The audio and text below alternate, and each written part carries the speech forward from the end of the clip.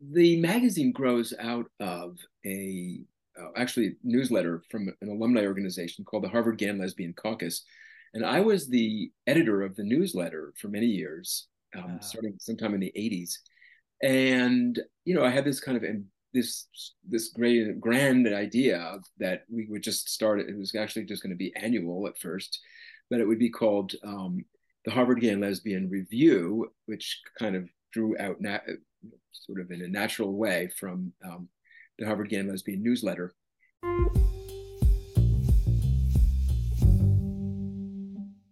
Want to listen to this Ivory Tower Boiler Room or True Crime in Academia episode ad free? Head on over to our Patreon where I'm giving you all 7 days of a free trial. So patreon.com/ Ivory Tower Boiler Room. And if you join the ITBR professor level, which you'll see gets you access to all of our rewatch podcast series like Queer as Folk and Smash, and all of our Teaches series, including when we rewatched Scream with you all, when we discussed The Exorcist. We're about to do a Britney Spears memoir episode. So, oh, and The Fall of the House of Usher is coming up. You also get access to both book clubs. And while you're at it, while you're joining our Patreon, where you're getting your 7 days for free, I would really love if you make sure you like and follow us on Apple or Spotify, and please leave a review. It really does help us in terms of advertisers and sponsors. Thank you all for listening to the Ivory Tower Boiler Room Network. And it's just wonderful to be part of this arts and culture organization and have you all out there reach out to me. So again, remember, follow us on Instagram and TikTok at Ivory Tower Boiler Room. And we have a Facebook and we're on X as well. Enjoy this episode, everyone.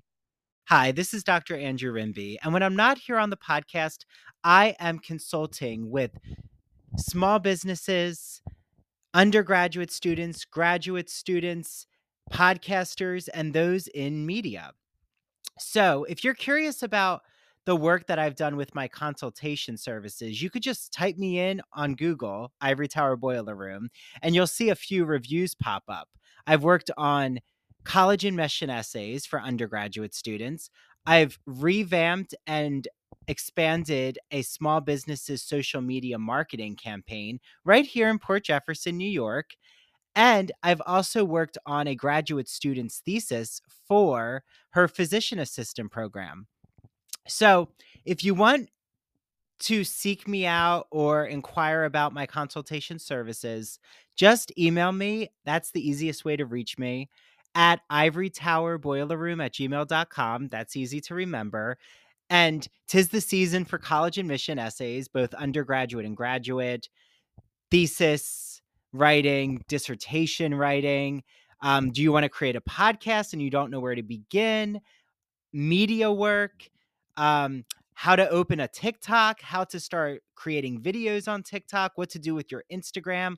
All of that I have done. So just reach out to me. Also, I'm really excited to announce that the December book club choice is Britney Spears's The Woman in Me memoir. So to join the book club, head to ivorytowerboilerroom.com and go to events, and you're going to see a form there.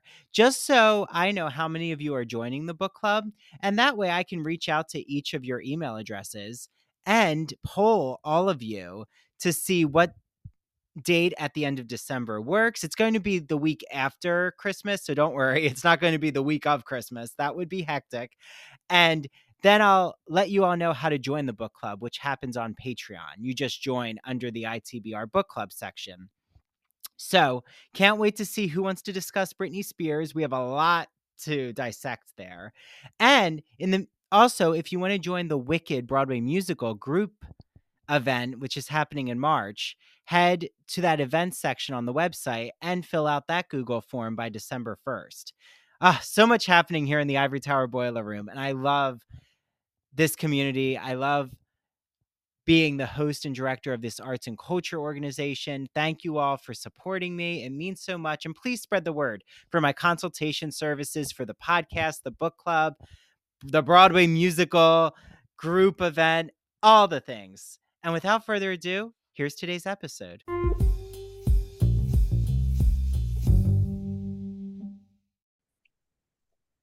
Hi, everyone. This is Dr. Andrew Rimby. Welcome back to the Ivory Tower Boiler Room.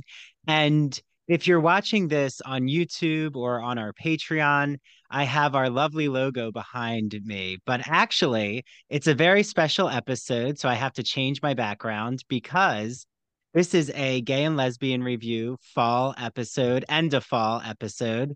And I am joined with the esteemed editor-in-chief and founder, Richard Schneider Jr. There you go.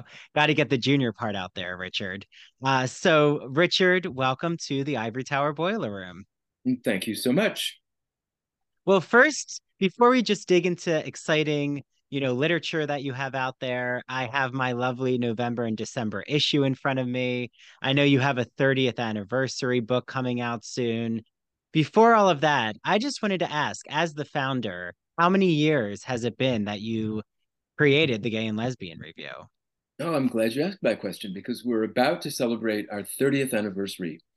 The first issue was winter 1994. That was back when we were quarterly, and so that's why it was winter. We are now bi-monthly, so our 30th birthday will be celebrated with the January-February issue.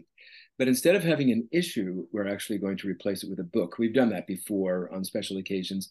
And so this will be actually the third time that we've published a book in lieu of an issue. And it's kind of a retrospective. You'll probably ask me about it more later, but just to give a quick little overview, the concept is that we're looking back over 30 years. And so we have this wonderful artist named Charles Heffling. And so this is actually part two of a book of his wonderful illustrations, accompanied by some brief-ish passages that are from past issues that give a little summation of the various individuals, LGBT people who we're showing, whose illustration is being presented from Charles Heffling. And so that's what's upcoming in our January, February issue. So long way of answering. We've been doing this for 30 years. Yeah. So if you're currently a subscriber like myself and you and Steven is Richard's partner. Is that the right terminology, Richard? Actually, he's my husband. Your No, husband. Okay. we I'm got married very about a year careful. ago. Yeah, yeah. Yeah, well, I mean, we've been together actually for 24 and some odd years, but we got married just last year in let's see, 2022. And so, and his name is Stephen Hemrick. He's the publisher of the magazine, and yeah, we're married now. Yeah. So what I think is so fascinating is not only happy 30 years, I also am just curious, what is a major distinction between that first issue compared to, the beautiful magazine that I now hold in my hands from I can November show and you. December? Hang on, I can So you show actually you. have the first issue. Yes, right Oh, here. wow. We have all of the issues are here. So because I think it is actually very revealing. So it was all in black and white. It's just Oh, this very wow. simple design. Um, and it was 32 pages long, I Oh, think. and it's called the Harvard Gay and Lesbian Review, Yeah, too. back then it was, yes, yes, we were the Harvard Gay and Lesbian Review for our first 6 years or so. And after that period, in the year 2000, I think our very first issue of the millennium, of the new millennium, we they changed our name. We dropped the Harvard and became just the Gay and Lesbian Review. And we added Worldwide, which we don't use all that much, but officially our name is the Gay and Lesbian Review Worldwide. And we've been using G&LR because it's old fashioned. I realize gay and lesbian it's too exclusionary. So we try to just say G&LR and go by letters, kind of the way the NAACP does. It's like you have a name that's kind of from a different era, but if you just reduce it to the letters, somehow it doesn't Mhm. sound so bad. Yeah, well, and we're the ITBR. So, yeah, acronyms are enjoyable. Yeah, the And ITBR. Yes, that's yeah, a and good one. yeah, and for everyone out there, I actually had Martha E. Stone the literary editor of G&LR, has been on the podcast, so you all can listen to that episode from the spring. Um, and she gave us so many recommendations of what to look forward to in the summer. Um, has there been a major difference after Harvard no longer had, was it an ownership, Richard, or they had some kind of say in it? Yeah. Oh, yeah. So uh, the magazine grows out of a actually newsletter from an alumni organization called the Harvard Gay and Lesbian Caucus, and I was the editor of the newsletter for many years, starting sometime in the '80s. And I had this kind of this great grand idea that we would just start. It was actually just going to be annual at first, but it would be called the Harvard Gay and Lesbian Review, which kind of drew out sort of in a natural way from the Harvard Gay and Lesbian newsletter. And that then it very quickly became a quarterly magazine, and it very quickly outgrew Harvard in the sense that we were now distributing not just to our alumni, but to people across the country. And so that continued for a number of years. But Harvard did come to us in, I think, 1999 and said, we love the magazine and we understand you came by the name honestly because it is an alumni organization, but you really don't have an official affiliation with the university. So, in order to continue using the name Harvard, you'd have to get a school or a department to sponsor you with a faculty sponsor. And so we thought, well, we could do that. We could try to do that. But you know what? We're happy not using the name Harvard. We've kind of outgrown that at this point. So we gladly dropped Harvard in that year. And then, as I said, in 2000, we started with our new name, and we've been bi-monthly with just the name, the Gay and Lesbian Review, ever since. Well, so it must have also given you a type of entrepreneurial creative freedom in a way, I'm assuming, to like not have to be beholden to a university's department, which might object to certain articles or could object to certain contributors. Like you'd have to go through a rigmarole in a way. It would have been a cumbersome process, and they probably would have wanted it to be like a refereed journal, which Mhm. it's not. It's a magazine, and we've always called it a magazine. And so, yeah, I would have lost all kinds of editorial control, and I don't even know what the implications would be. We thought about it for maybe 8 minutes total before rejecting the idea and saying no, that's fine.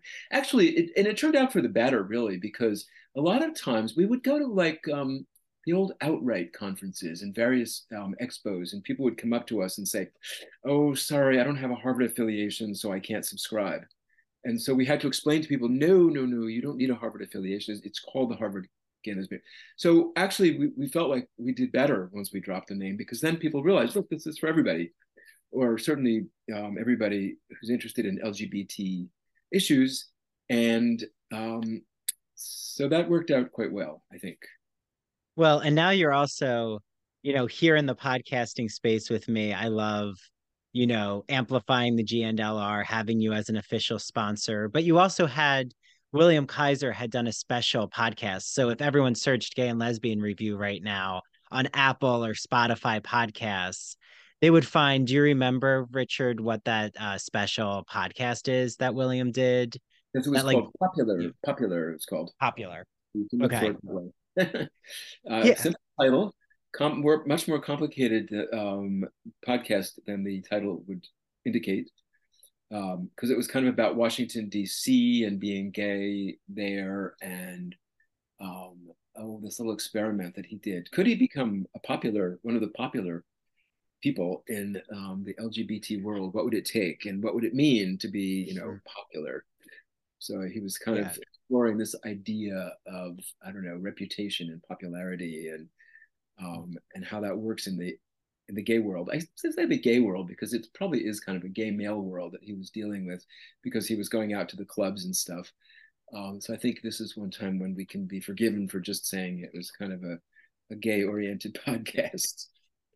Well, and it was such an anthropological study. Like I really urge everyone out there to listen because William, like you said, Richard, takes us on his underground clubbing type journey through DC, Yeah, and its corridors of all this homoerotic and just erotic energy. So yeah. it was so enjoyable. But like what I love now, Richard, is that the Gay and Lesbian Review, so many who I get to chat with who are LGBTQ writers, podcasters, media figures, they all are starting to follow you on social media. On the GL Review is your Instagram channel, or not channel, but your Instagram tag. And they're following your profile. And they said to me, they just love, most of them are actually getting the physical copy, but they love, like I do, just getting it in the mail. There's something so nostalgic. And I feel that my millennial generation and Gen Zers really want that experience again, right? Like digital, and you do have a digital edition, right? I don't want to not say you do because they have an amazing digital edition with back issues. Um, but there is something so beautiful of just how curated the magazine still is. Like just the illustrations. And I think maybe this goes into your 30th special 30th anniversary book, which is these beautiful caricatured images that Charles had done, right? Or still does. He still does them for us. Yes, Mhm. no, it's all true. I mean, that's good to hear because we certainly are trying to reach out to a broader readership. And the fact that people of your generation are still interested in reading a hard copy magazine is good news. Um, because many publications, as you know, have simply gone online or abandoned hard copy, and there is perhaps something a little nostalgic. I think that's a nice way of putting it. You could say it's retro, Mhm. or it's just a fossil, depending upon how you want to look at it. But we've kept it going for all this time, and we've found that despite predictions that we wouldn't be able to endure for much longer as a hard copy magazine, we have. So so far so good. We have no plans to go digital exclusively, although, as you say, we do have a digital edition, Mhm. and we would love people to subscribe to that because we think that's kind of our future. But oddly enough, the digital edition hasn't taken off as much as we would expect or like. So anybody who wants to subscribe to the digital edition, it's exactly like the magazine itself, except you only see it online. You see it on your iPad or your Kindle or whatever device you use. Well, and even Scott Alexander Hess, who's been on our Queer as Folk, or is about to be, I don't think it's out yet, but he recapped a Queer as Folk episode from 2000 with me because, like, we have that series on our podcast. So I bring on these queer male, and of course, I think you and Steven recapping one would be a really comedic experience. So I'll have to get you on that in the future. But like what I love is like then I saw he had a Here's My Story about his new novel, A Season in Delhi. Um, I saw Matt Baum, who's been on my podcast. His book, Hi Honey, I'm Homo, is actually in the November and December issue reviewed. So I think Manuel Betancourt, who I've had on. So it's wonderful to see Really? Oh, wow. how all of your Eric Marcus was just on the show in the summer with Making Gay History. Of course, Andrew Lear is one of your contributors, the Yeah, classic he's also queer my classic closest scholar. friend. He's also my really probably my closest friend. Oh, good. Yeah. Yeah, we're very tight. He's in Europe now. He's actually coming home very soon. We're having lunch tomorrow, so he's Yeah. probably in a plane right now, um, coming back for after a very long time in Europe. But that's great to hear that all those people. Yeah, I love that title. Hi, honey, I'm homo. It's about Yes. sitcoms. Yes, Um, yes, yes. and and I the title I gave that piece was "As Sitcom Goes, So Goes the Nation," Mm. because I really think that in many ways sitcoms do sort of reflect the zeitgeist of the country in many ways.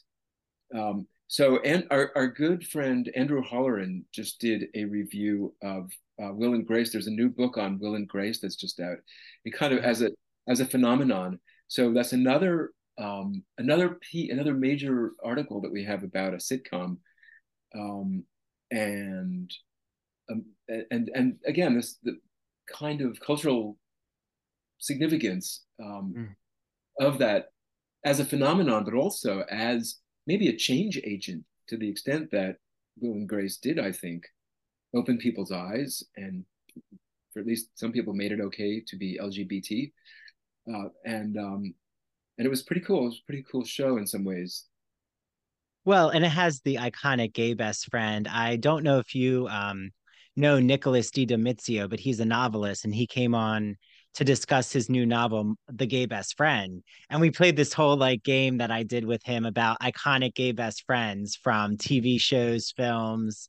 And Will and Grace really does have a staying power. I agree with you, Yeah, Richard. But what's interesting is we've gone away from the sitcom world. I'm not sure if this is where Andrew Holler and I have to read that article, but we're now really in reality TV universe. And I'm wondering, is that just because of social media, um, influencers, TikTok, attention spans are shorter? People kind of want to see reality reflected, even though reality TV is not reality, but that's a whole other conversation about producers and they have to create narratives.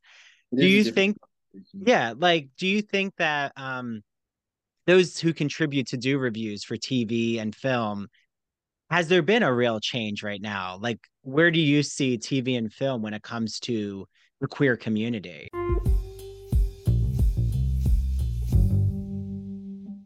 I am here with the co-owner of one of my favorite stores here in Port Jefferson Village, New York. It is called the Soapbox. So Janine said, Andrew, I have these four products you need to get your hands on. It's called Four for Fall. So she's going to go over these four products. I know first you have a soap for me. What is the soap? Do. I have the soap for you. It is called Apple Cider Shea Butter Soap. It's by a company called Greenwich Bay. And this is a great soap because you can use it for your hands or your body. And it has a delicious apple cider scent. And I think you're actually already familiar with it. Yes, it is Tried in it. my shower. I still have it. It lasts a very long Yeah, time. great lather. The lather's wonderful. Mhm. It's just so luxurious, and I love the scent into November. Yes, You know, this it apple carries. cider just it evokes so many cozy feelings. So, After the soap, we have something that you can add on to yes, in the shower. So what is this? this is a wonderful, wonderful exfoliating shower scrub. It is by a company called Primal Almonds, and it's a sugar whip shower scrub. And the scent is pumpkin spice. It's a moisturizing sugar scrub. So it's tiny little sugar granules, and it's something that you would use after you shower twice a week because you don't want to strip your skin of your natural oils and your moisture. But it's wonderful. It just really exfoliates all that dead skin and leaves your skin very smooth and soft from all the sugar. So after I use the exfoliant, right now we need to moisturize. So Yes, I know you have a really nice fall body lotion for us. absolutely. This is just such a delicious scent. This is one of my favorites for fall. The scent is Orchard Breeze, and it's by a company called Michelle Design Works. This is another product that you can use hand and body. It's great. You can place it on your vanity, just a couple of pumps for your hands, or use it on your entire body. But it's shea butter based, so it's extremely moisturizing. It's just wonderful, and the scent is just lovely. We need something more deep for our face. Everyone Yes. wants face masks, and I know that you absolutely love this company and this brand. This is one of my favorite masks by one of my favorite companies that we carry and we support. The company is called Farmhouse Fresh, and they're right out of Texas. The mask is called Splendid Dirt, and it's a nutrient-rich mud mask. It consists of pumpkin puree, and the benefits of this mask, it's a pore minimizer, a radiance booster, and a skin degunker. So it's an all-around great mask. If you really want a boost of radiance, it brightens your skin and it really cleanses your pores. If they live on Long Island or near Long Island, what is your address for them to come into the store? We're located at 18 Chandler Square in Port Jefferson, New York, right in the village.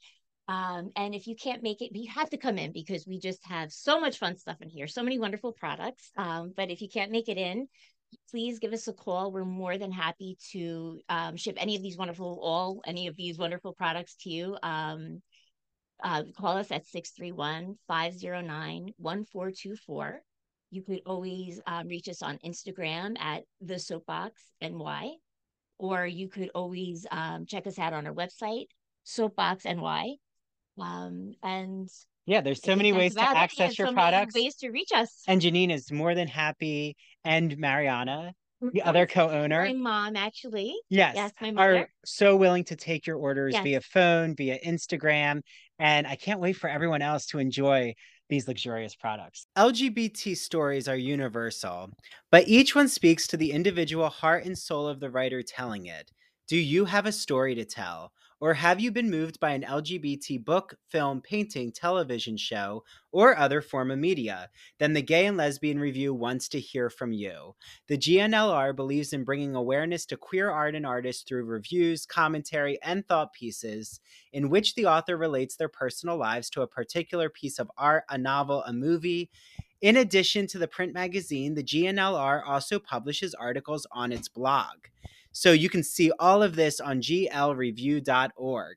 That's glreview.org. Remember, you get 50% off your subscription of the GL Review magazine when you use the promo code ITBR50. That's 50% off your print or digital subscription when you use promo code ITBR50. To learn more about submitting an article for the G&LR, visit their writer's guidelines. The link is located at the bottom of their homepage. And if you have any questions, email Stephen Hemrick. That's STEPHEN dot HEMRICK at glreview.org. The G&LR and its readers can't wait to see what you have to say.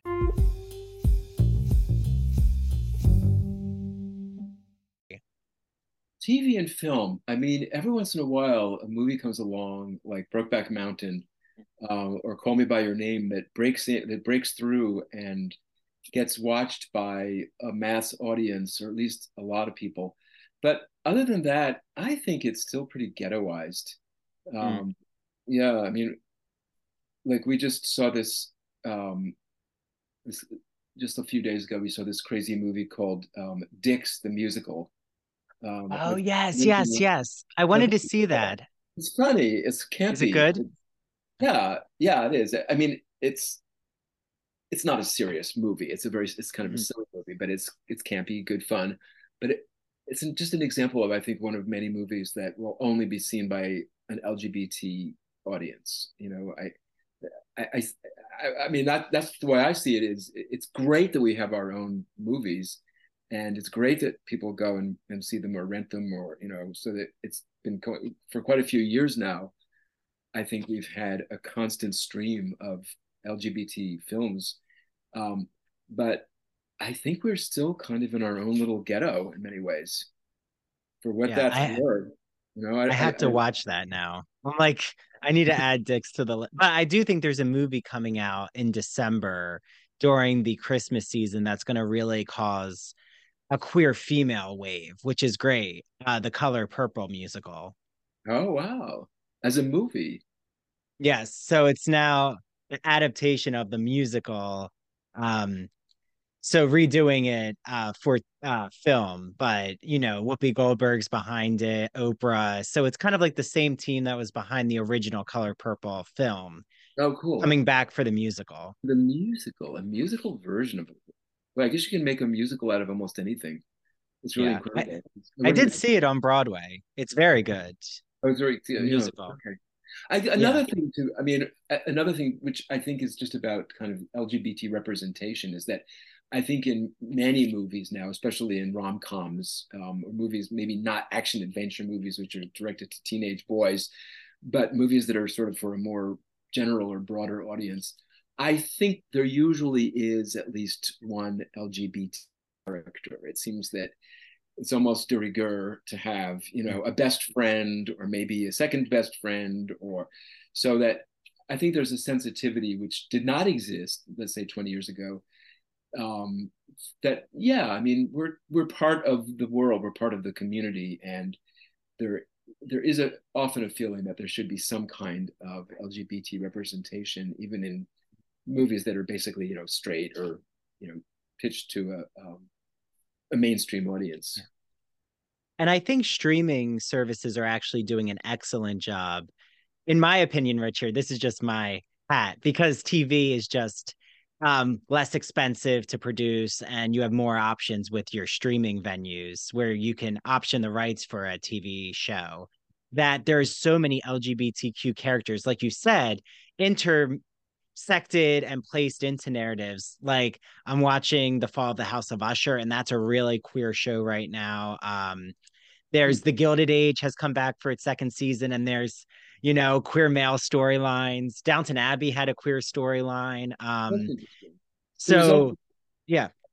there was that series with Neil Patrick Harris called Uncoupled, which Mm. was again one of those.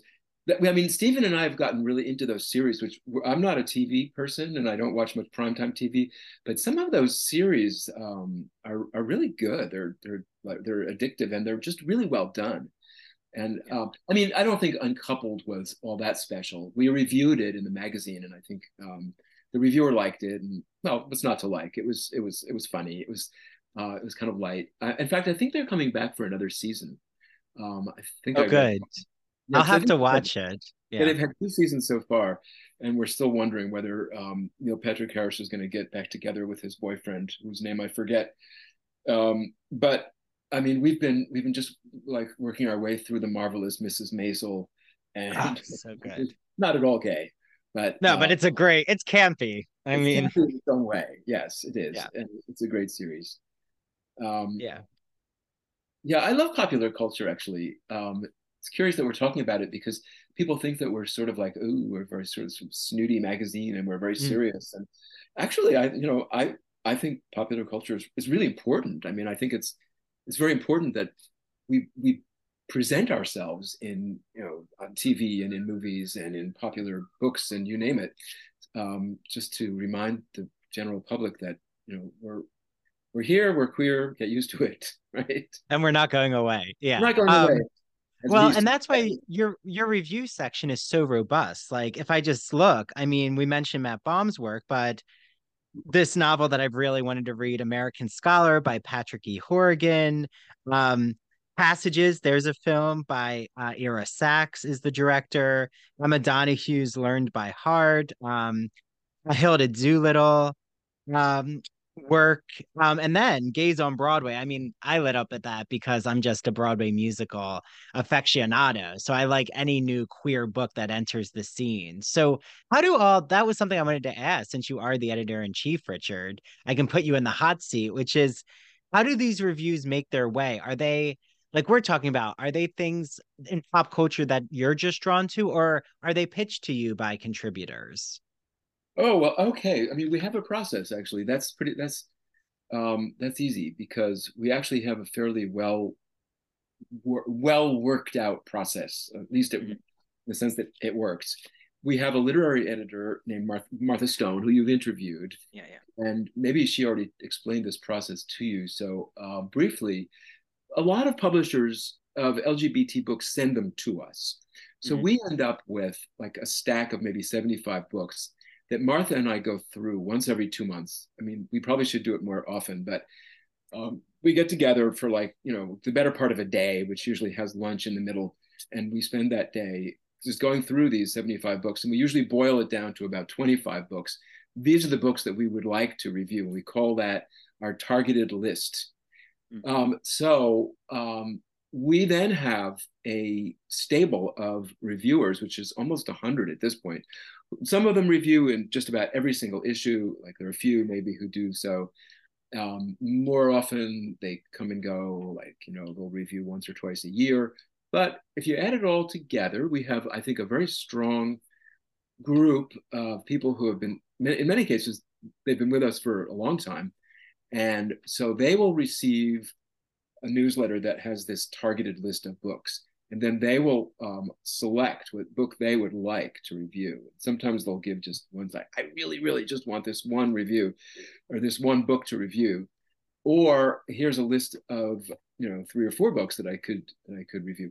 So then I take those and I sort of adjudicate. I try to figure out what are the best matches. Obviously, I'm looking for skill sets and who's like who do I think would be the best person? Because there's always a lot of overlap. Sometimes there's a feeding frenzy for one particular book that everybody wants. Like if it's like a really famous writer, like I don't know, Oscar Wilde is always really popular. So if there's a new book about Oscar Wilde, you know that at least a half a dozen people are going to claim that book. So I have to kind of make a lot of decisions at that point and allocate the book selections to make everybody happy and to make me happy in the sense that, you know, sort of the best person for the best job or the best book. And that's how they get assigned. And so then I just let people know, and we send the books out, you know, just physically, because we have them all here, like right behind me. Actually, is there's stacks. They come in, they stack up, and then they usually have about 2 months to read the book and send me the review. And with any luck, they will actually do so. Not everyone does. A fair number of times, somebody will say, you know what, I thought this would be a good book, but I'm really not loving it. So in those cases, I'll just say, okay, they will try to reassign it or just forget about it. Well, and using myself as a hypothetical, kind of, but like say I said to you, just because anyone listening right now, they might be thinking, I mean, I'm about to, Richard, in the winter, I'm going to see Dracula, which is this queer male campy musical on Broadway, off Oh, Broadway, technically. But say I was like, oh my, I really have to, this is a conversation starter. I need to review it, or I need to review The Color Purple, or I have to review Fellow Travelers, a new series right now with Jonathan Bailey from um, Bridgerton. He's from Bridgerton, but he's with Matt Bomer, and they're this gay male yeah. couple. You might have heard of it with J. Edgar Well, I've heard it's Hoover, great. I've heard it's really good. Fellow traveler, Fellow Travelers. Mhm. travelers. So, Yes. like, how does that work in the case of someone out there who's inspired by queer art that they're consuming? The Fall of the Right. House of Usher, Well, even. we are totally open to people coming to us. In other words, it's not just exclusively done by that process I described, where we assign a Mhm. book, but especially because you mentioned a lot of like movies and series and various other things. And since we don't really have that same kind of process in place, it's great when people come to us with a proposal. If we're, you know, books too, fine. If we miss a book, especially that somehow or other slips through our fingers, yes. But if it's a movie, a play, an art exhibition, or a musical event Mhm. or album, we have like kind of a music critic, Colin Carmen, who does those reviews and sometimes movies. So yes, we absolutely encourage people to come to us with proposals. And what should they do in that case, Richard? Like, they have a proposal in mind. Should they email Stephen, for example? No, just come right to me, email me. Okay.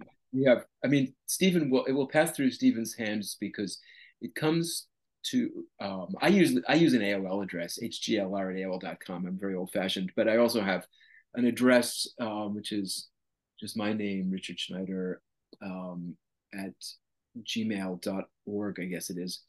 Um, and that's just go to our website and and under submissions and you'll see that how that works. And then so people often will send a proposal, and then of course I have to think about it. That's kind of what I do. I would say, you know, I don't know if most people know exactly what an editor does. Like, Mhm. it's not just about going through line by line and fixing people's grammar. It's much more about the selection process and curating, figuring out what are we going to feature in our next issue, and what books are we going to review, what movies are we going to review. So there's always like a lot of decision making and back and forth, and sometimes persuasion, and sometimes I'll say, you know, dude, you're really going to have to persuade me on this one because I don't know. I'm just not too sure about. And so then they'll work on me sometimes, and eventually we, you know, come to some kind of agreement. Sometimes we agree, well, maybe not, but yeah, it's an interactive process. Well, so everyone out there, go to submissions on G, it's glreview.org. Yes, yeah. So the overall website is exactly glreview.org. And then you'll find lots. It's a good website, I think. I have very little to do with it, so I can say that we have a web editor, and Stephen kind of manages, and then we have a webmaster who takes care of the technical side of things. But you'll find all kinds of stuff there, including sort of an archive which has a lot of material since we've been in business for such a long, long time. I think our archive goes back to only 2003, but that's still 20 years. Wow. And you know, do the math times like six issues per year times, you know, X Yeah. number of articles per issue. So there's a lot of stuff on our Well, you'll website. have something to read uh, every day from the Gay and Lesbian Review. But something that you've brought up that you've kind of touched it, but I am curious about process with you have such an intimate relationship with, say, an Andrew Holleran. I saw that first issue from Yes, he was our first, 1994, and our he's first, there. and he's still He's here. He's still well, with us. and you must establish a real connection and intimacy with these contributors in terms of their creative process. So I'm sure, like when they are writing essays or they're doing reviews, what's it been like, Richard, to see how that is a kernel that actually starts to grow into their own projects? Like, have you seen it inspire their own work? Oh yes, absolutely. I mean, that's one of the things that's really rewarding about this job is that, I mean, someone like Andrew Hollard is a complete pro. I mean, he's such a great writer. I mean, far be it from me to try to, you know, teach him anything about writing. He's taught me a lot actually, and the fact that he's been with us right from the very start. He really is.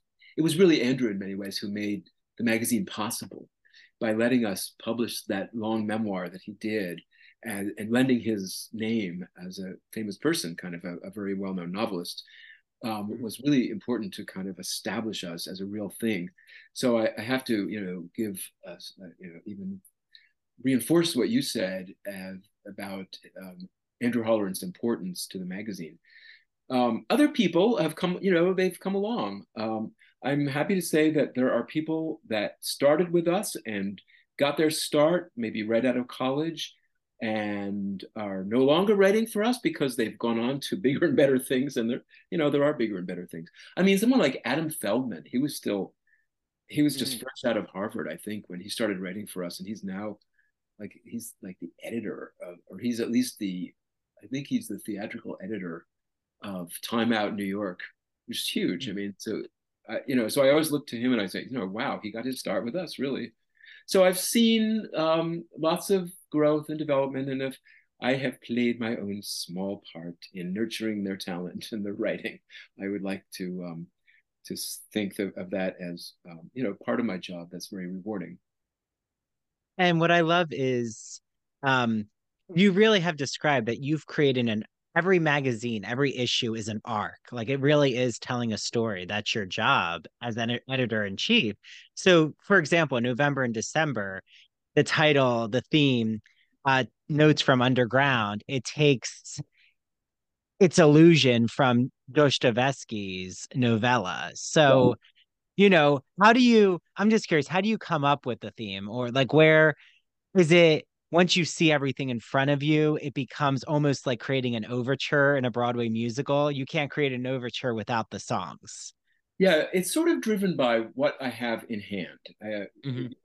So somebody will submit something and that will give me an idea. I wonder if I could create an issue around that idea or that theme. And so then I start to announce it. And we have a page. I'll do something. I don't know again if this how well this works to hold something up, but we have something called a cultural calendar. And in the cultural calendar, it's this. It kind of looks like this, and it's colorful. And it one thing that it includes is an announcement of upcoming themes.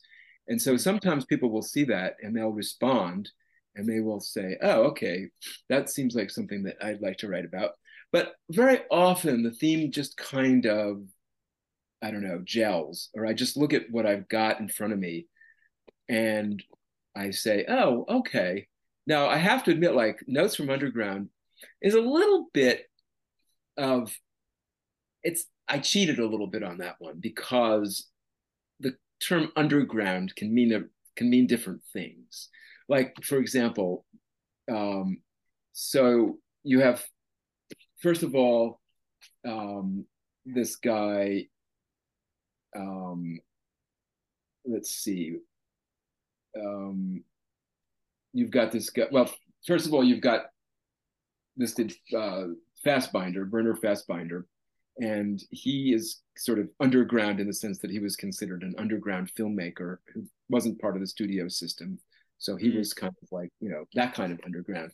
Then you have like Georges Eekhoud, and he was a Dutch writer who wrote a book called A Strange Love way back in 1899. And it was really quite shocking for its time because it's clearly gay. It's clearly about same-sex physical contact. It's not pornographic because you could only say so much, but it's quite clear what he was up to. So that's underground in the sense that it had limited distribution, and it was kind of just one of those naughty books that got published and read probably by a handful of people. Then you've got like another way of being underground is this woman whose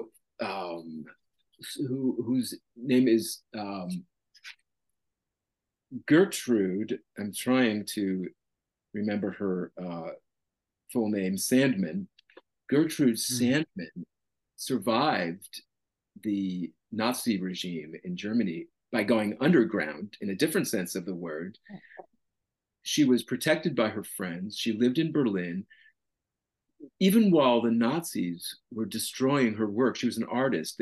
Even while they were sort of trying to wipe out her artwork, she was essentially wiping out her identity so that the Nazis didn't find her. She survived and lived to a ripe old age, right in Berlin, as Jewish and lesbian, as an artist. It was quite an amazing story. So she kind of was underground in that sense.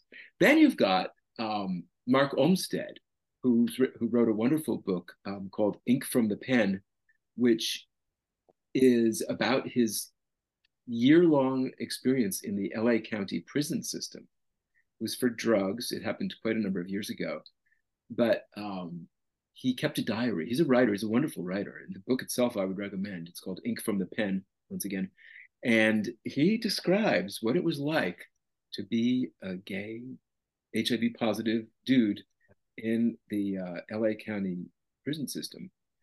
And the article is called Prison and Privilege because what he discovered was that there's this very complex social structure in prison that places you into a category or a set of overlapping categories. It's very intersectional because being gay is one thing, and being straight, being Hispanic, being Black, being white. It was almost like the three-way division, and that puts you in a different position in the prison system. And there's all kinds of different rules. Like in some ways being gay is bad because you're sort of, for all the reasons that being gay can be bad for various people throughout history, but it can also be advantageous to be gay. You can get certain privileges and you can get removed from kind of the mainstream and taken away from a really dangerous part of the jail.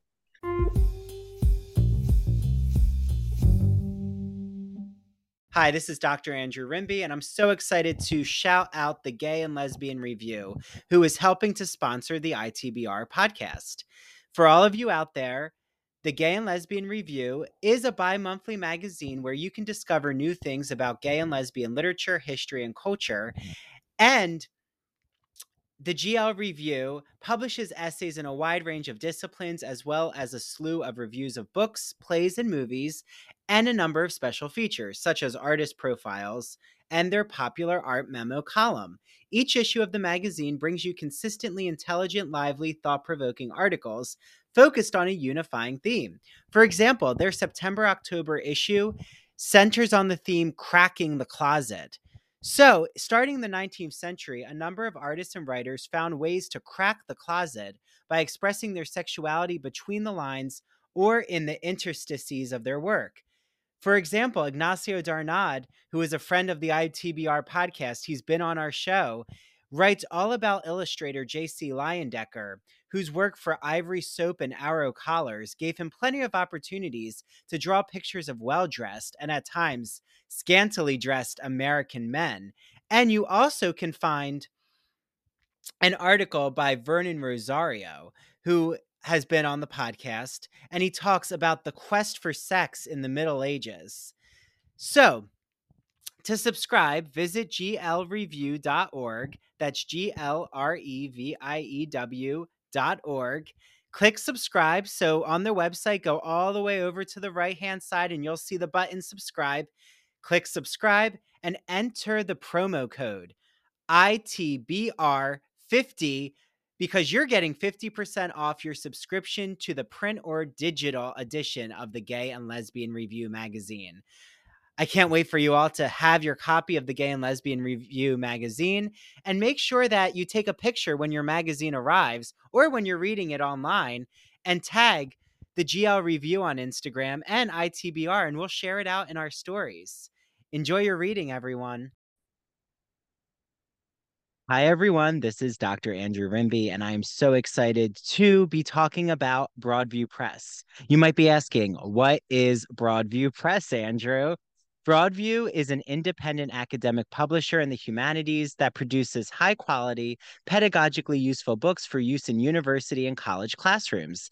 They publish in the humanities, mainly English studies, writing, philosophy, and history, just to name a few genres. And recently, I had on Dr. Jason Holt, who wrote all about the philosophy of sport. And what better summer episode than to talk about what happens when a philosopher dissects the beautiful aesthetics of sporting culture? In the spring, I had on doctors Kyle Stedman and Tanya Rodriguez to talk about what is sound writing, how to make audio projects in the college classroom, how to even have your students create podcasts. And then in the winter, I had on Dr. Jeffrey Weinstock. He talked about analyzing pop culture. Yes, I even sneak in some Real Housewives questions and how to teach composition and make it fun. He uses this whole metaphor about being a mad scientist in this gothic lab. And in the fall, I had on Dr. Ann Stevens, and she talked about literary theory and criticism. And yes, the university season is upon us. So, what better way to talk about the college classroom than to actually understand what is literary theory? That's a wonderful episode for all of you out there who teach literary studies.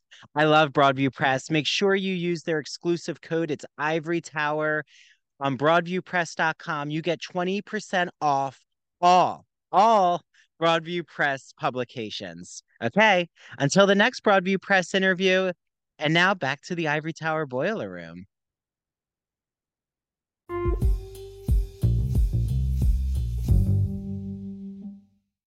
So that was interesting. So as I say, that's notes from underground. I think is an interesting theme, but it was in that case it was a little bit it was a little bit contrived in the sense that because the word underground is being used in a number of different ways. But it's such a symbolic interpretation, and it works so well with the way you've just laid and mapped out all of these articles, Richard. I think that you know I love your high intellect and, you know, how in depth you are with this conversation. But I'm going to get a little gossipy, which is just my question is, how do you navigate because you are a magazine and you are a review magazine? How have you navigated the artists themselves? Like, has there ever been, it's almost like when Jesse Green interview, reviews theater for New York City in the New York Times. Like he's been on the show and I've talked with him a lot about how he kind of has to keep this distance. Like because if you get too close to the subject, it can bias your review in theater. Do you feel though that because the contributors really are coming to you with their knowledge or just their passion, you don't really have to worry so much about how an artist or a creator is perceived from a review that's written? Well, I'm very careful about. I mean, I think there are a number of questions there, but I think I'm very careful about trying to keep a kind of wall of separation between a reviewer and the work being reviewed. So and I'm always a little alarmed. It happens quite frequently that somebody will say that, oh, I was in touch with the author of this book who I may or may not know, but who sent me a copy of their book. And, that already I'm a little nervous, because that means you've already had some kind of interaction with the author. And I really do think it's important to have as much objectivity as possible, and therefore as much distance as possible.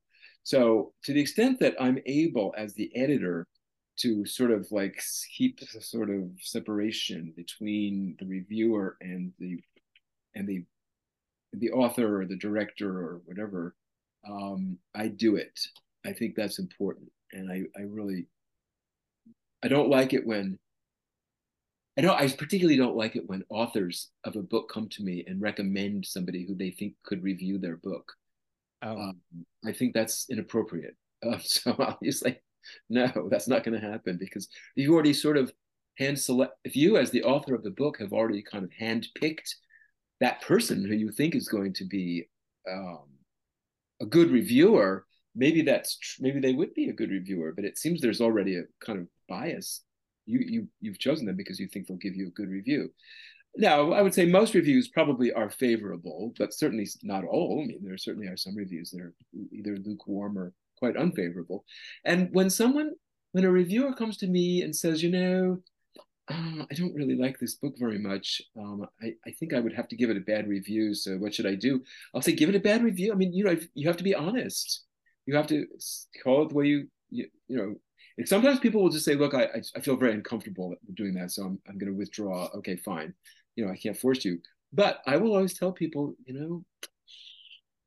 that's what a review is. A review is supposed to be a dispassionate appraisal of a book that will enable readers to make a judgment as to whether they want to buy that book and read that yeah. book.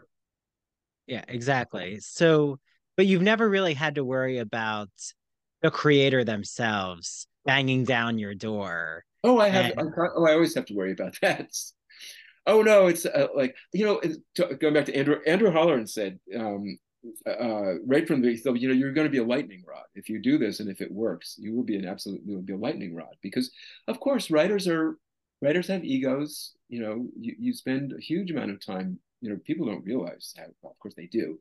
Writing a book is quite a hard thing to do. It's a major investment, and of course you've poured Mhm. yourself into it. So people have a lot invested in their work, whether it's a book or a movie or anything else.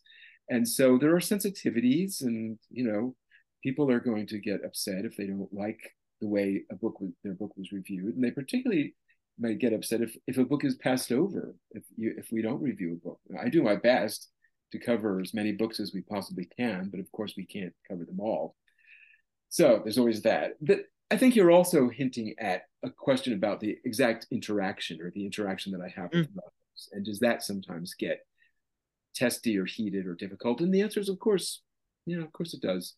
Um, I'm a pretty hands-on editor. I mean, I when somebody turns something in, I always go through very carefully, and the range can be from, okay, that's almost perfect, I have almost no changes, maybe a comma here or there, just things to get us up to G&LR style, all the way to, fairly thoroughgoing rewrite on my part in some cases. And so when you do that, and I always tell people, look, I do the least that I think I have to. And I always run it by. I will never just publish something without getting complete permission from the writer to make sure that they're okay with it. But there's a process. Sometimes people are, a little upset about the way I edited something, or they think I went overboard, or they didn't like that I cut something. And it's almost always amicable, and I am always willing to negotiate. And I will usually do if it's really important to the writer, I will almost always take that seriously. But there's a negotiation process. And of course, there have been some, knockdown, drag out fights where I didn't talk to somebody or they didn't talk to me for 5 years, or, Oh, yeah, wow. that has happened on a few occasions. But I will say, in almost all cases, we make up, and eventually everything is fine. But that's what you'd expect really in this business. It's, you know, um, different people have different feelings. And so it just comes with the territory. Well, and I think like as we're nearing the end, something that I just find so refreshing about what even drew me to the Gay and Lesbian Review and allows me to be here with you, Richard, full circle, is something that I just value, which is free speech, which is um, being so individualized with our ideas, our authenticity. So even like when you wrote a piece about politics and Biden and like exposing right-wing conservatives and how they're using transgender um individuals as scapegoats, it shows me that you as the editor in chief, you're able to take on a certain vulnerability with your own beliefs. Like you're okay to be out there. Is that something I'm assuming that you really value in the magazine, is that each writer, including yourself, has their free speech and their own values represented, that they're not going to be censored? Oh, absolutely. I mean, of course, I value range of I mean I don't push any particular ideology. I mean, obviously I'm politically liberal. Of course, I'm Democrat. I mean, I have to just be honest about that. I think it would be surprising if I were not, and I think probably that describes most of our writers and most of our readers. I mean, it's just like which party and which type of ideology has been favorable to LGBT rights and freedoms and promoting our lives and helping us, and which party and which ideology has been stopping us and throwing up barriers every step of the way. I mean, I think it's pretty clear. But I certainly don't. But within that sort of broad range that I think we all expect us. I will not publish something that is anti-LGBT. Put it that way. I mean, we have a policy right from the very beginning. Mhm. We don't necessarily want to present. We're not Rebecca of Sunnybrook Farm just presenting a completely favorable Shangri-La version of LGBT life. We want to deal with social problems as well. But we're not going to publish anything that's sort of like homophobic or anti-LGBT. Mhm. Wait, does that ever actually get presented your way, Richard? Mm, every once in a while, yeah. Every once in a while, somebody will come, and it's always written kind of slyly, so that between the line, it takes a little reading between the lines to realize, oh, they're basically um, they're basically trying to undermine LGBT rights in a way that's not as direct as, let's say, people on the Christian right are constantly doing. They're But not Marjorie Taylor Greene, for not example. much. But yeah, but every once in a while, yeah, something comes along. You made a reference earlier, I think, to or you didn't specifically mention my BTW column, but I think something you said kind of reminded me of a little blurb that's in the current issue. This is kind of like pulled from the news type column where Mhm. I look for interesting um, little little stories that might have been missed, that may or may not be the most important thing that's happening in the news, but have bearing on LGBT rights and life. And in many cases, there's like a certain irony or a certain weirdness to the story, which appeals to me for whatever reason. So I do that column in every issue. It's called BTW, and usually there's like 5 or 6 of these little squibs, which I spend a lot of time on because I try to make them sort of clever, and in some cases they're funny. I hope, at least they're supposed to be. Um, so that's where Well, I that's yeah. where I And present my there's politics, let's say, and a lot of them are about like the Christian right, because I'm not, or especially like evangelical Christians. The hard Christian right is definitely not our friend. So a lot of the articles are sort of exposing those people who are dealing with their shenanigans.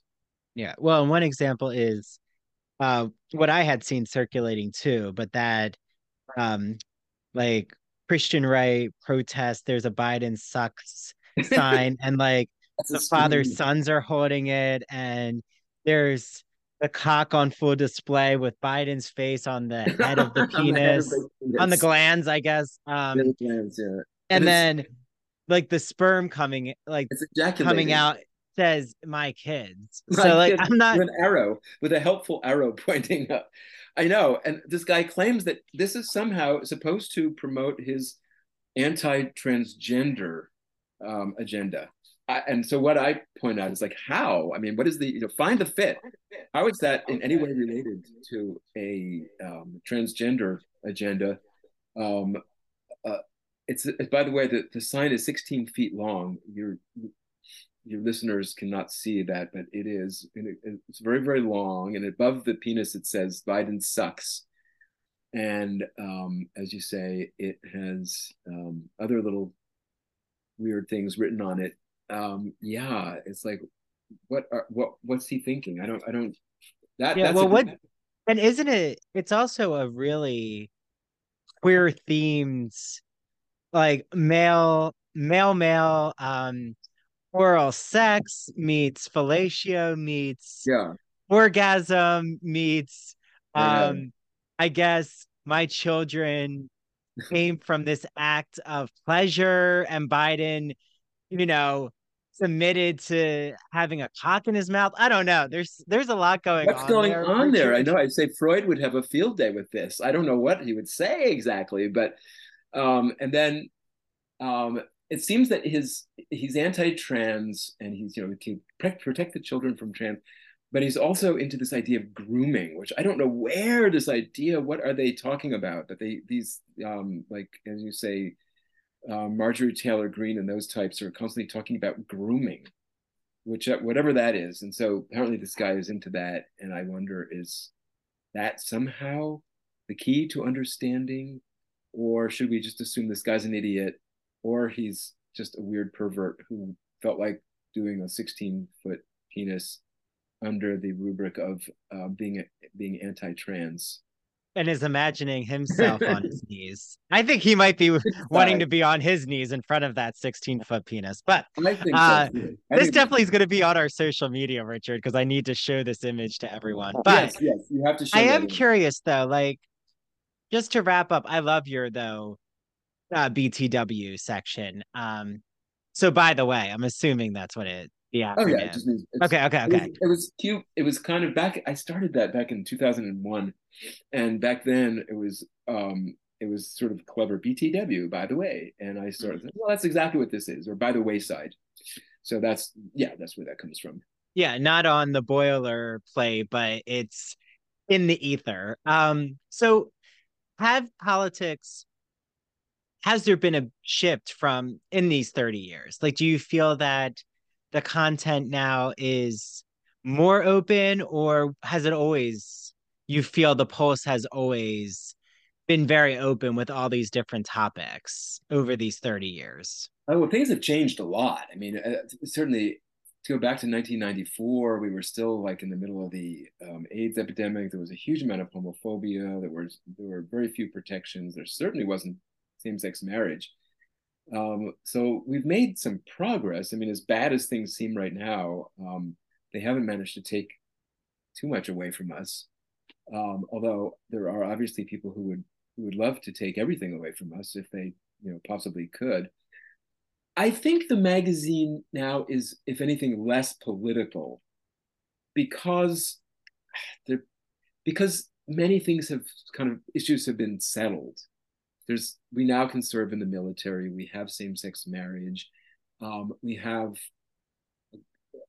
before the current Supreme Court, we got some good rulings which provided some workplace protection, and so as long as those things stay in place, there's no guarantee. I think um, our focus has changed, and I think the magazine is really a lot about history and biography at this point, and I don't want it to become just sort of archival. And I'm always aware of that possible danger, that we're so focused on the past and people and LGBT people from the past. We did over the summer an issue that was devoted to kind of like new media. So, which, and I think it was really good that we were able to to talk about the world of gay oriented video games and I think you had comic books. comic books Mhm. and fanzine type stories, um, and and there was also an article on Grinder, Mhm.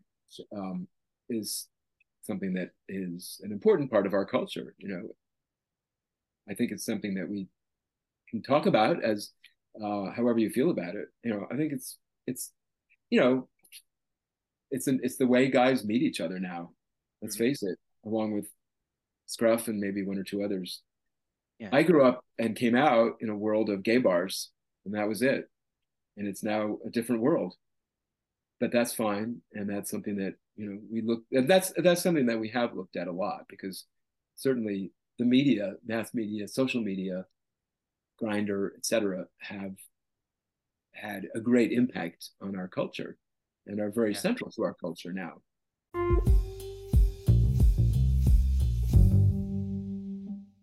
Imagine that you're riding the Turner Classic Movie Great Movie Ride in Hollywood studios. It's in the 1990s. As you're journeying through the Great Movie Ride, you pass the Wizard of Oz, where all of a sudden you see the Wicked Witch of the West ascend into Munchkinland in a cloud of smoke and flames. Well, that's the memory I have with the Great Movie Ride in classic cinema when I was at Disney in the 1990s as a young boy. And ever since that, I was hooked on classic cinema.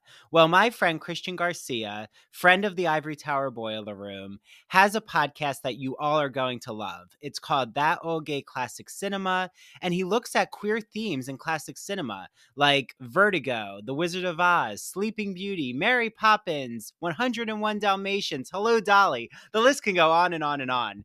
So follow him on Instagram at That Old Gay Classic Cinema. You can listen to his podcast on Apple and Spotify. And he also is on the premiere episode of our Queer as Folk podcast, where I'm rewatching every episode of Queer as Folk from 2000. And the episodes come out bi-weekly. So make sure you listen to his episode with me. And he's launching a rewatch show of Smash, where they're putting on a Marilyn Monroe musical. So he's going to be joined by co-hosts, a lot who are in the Broadway and theater industry, and I'm going to be on his first episode. So without further ado, get listening to That Old Gay Classic Cinema. Enjoy. Hi, everyone. Happy almost holiday season. Because the holidays are upon us, I'm sure so many of you out there are thinking, oh my, what am I going to get my friends, my family, my children, my romantic partner, my husband, my wife, any, significant person in your life? Look no further than my good friend Mandy Bengal, who makes handmade crocheted items. Her company is called Mandy Made It. You can follow her on Instagram at MANDEE Made It. And you will see all of these crocheted items that she's going to be able to customize for you, including special characters, sports team figures, even holiday items like a snowflake or a Christmas tree. So I have Mandy's keychains. I have the poison apple from Snow White and the Seven Dwarfs. I have a rainbow flag that she made me. So Mandy is able to really customize an order just depending on what your hobbies and passions are, and what item you're really looking for. So because you're listening to me talk about Mandy, she said that anyone who goes to Mandy Made It on Instagram and orders from her, and they've heard the Ivory Tower Boiler Room ad, she will give you all a free Ivory Tower Boiler Room t-shirt with your order. So head right now to Mandy Made It. If you were really looking for that special gift, now you don't have to look any further because I have you covered with Mandy Made It. Okay, I hope you all enjoy your items from Mandy Made It. And please make sure that you take a photo of your crocheted items so that we can share it out on our social media. I know Mandy would love that, and I would love to see what you all are ordering from her. She even has an adorable pillow called Netflix and Chill, and she has these cute coasters that she crochets for your favorite coffee or tea mug. So enjoy all your Mandy Made It products.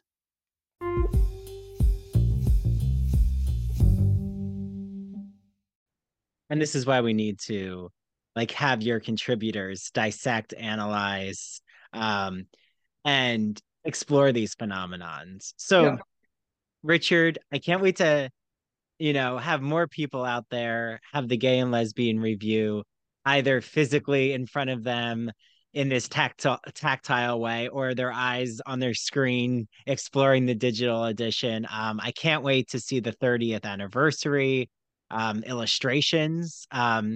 So is that, yeah, Yeah. go ahead. Oh well, I didn't mean to interrupt you, but so that the 30th anniversary book, which will replace the January February 2024 issue, as I mentioned, will be called Outer Appearances, and the reason for that is that so this again, I'm going to hold something up. This is the book that this is kind of part one of Charles Heffling. So this one was called Casual Outings. These are like historical figures that that were sort of closeted, and so we're outing them, but in a casual way. So that's why it was called Casual Outings. And these are mostly like so-called high culture.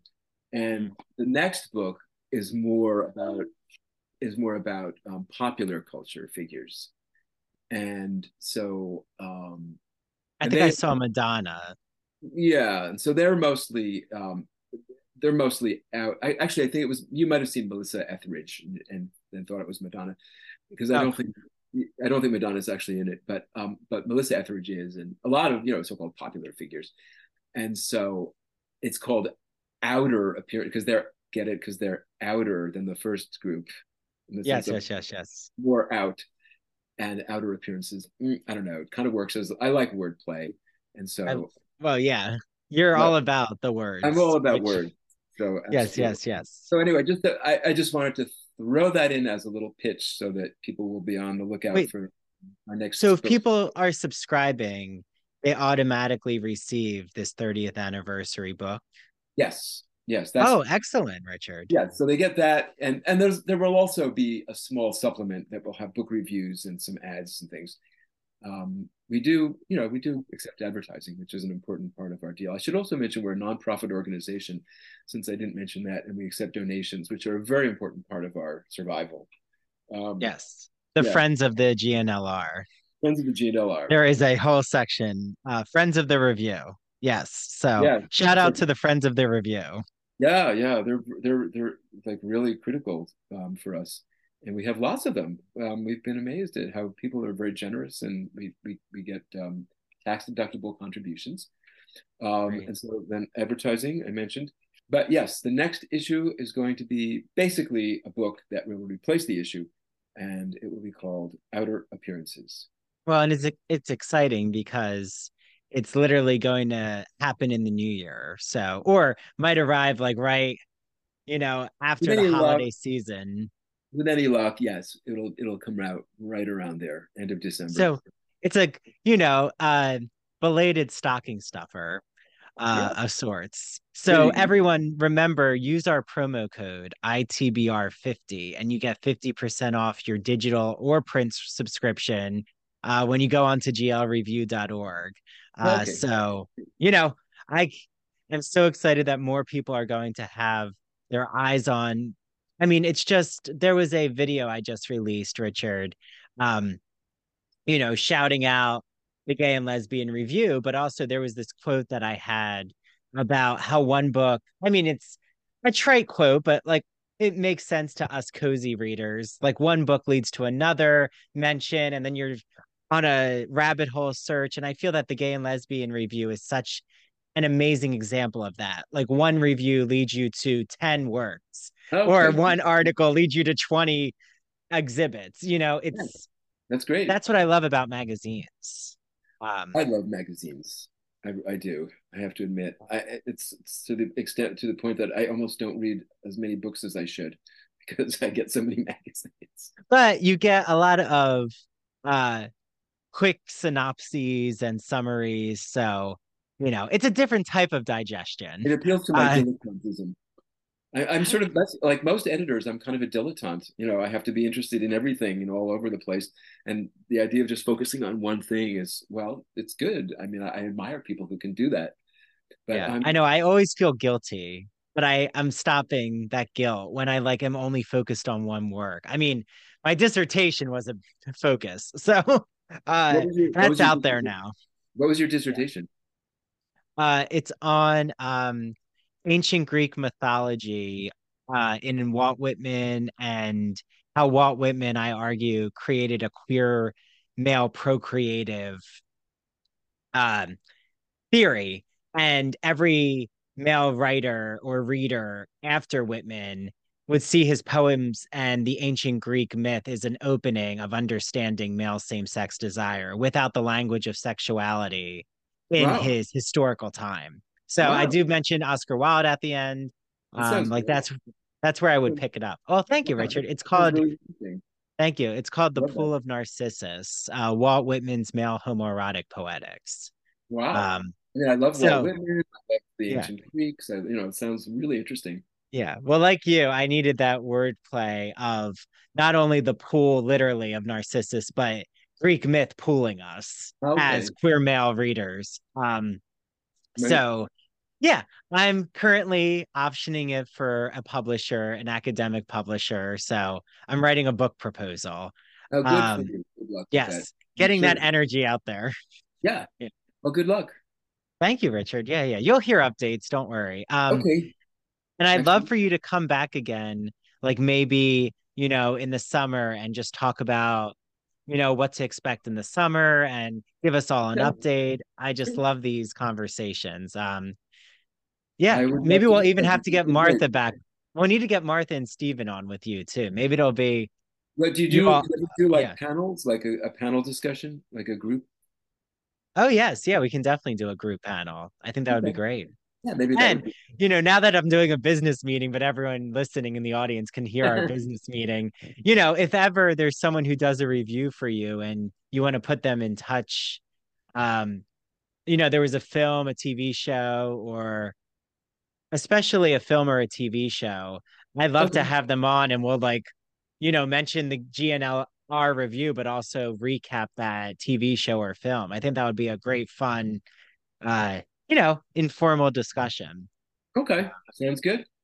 So Richard Schneider, everyone, editor in chief and founder of G&LR, the Gay and Lesbian Review. Make sure you get your hands on glreview.org. You can get your print or your digital subscription. Use the code ITBR50 for 50% off. And look forward to the 30th anniversary illustrated book that will replace the January and February issue. I think I got it, Richard. Anything else you Yeah. want to promote? Oh, that's it. I think you got it all. That's wonderful. Thank you so much for Of course. mentioning all that. And I hope your listeners will take heart, take heed, and check us out. Great. And Instagram at the GL Review. Uh, so thank you, Richard, and bye to everyone out there. Happy holidays. Thanksgiving, when this comes out, it will almost be here. And then, the cozy holiday. I can almost hear the sleigh bells jingling around. And I'm already going crazy with all my gingerbread peppermint. I love it. Every season, Richard, I'm like, actually, that's not true. The spring is less exciting for me, but the summer, the fall, the winter has a lot of enjoyable scents. The spring needs to step it up a little. Oh, okay. All right. We'll work on that. I think they need to, yeah, you need to talk to spring, Richard. I Okay. love this thread. All right. Well, Okay. thank you so much, Thank Andrew. you, Richard. Okay. Bye to everyone out there. Bye.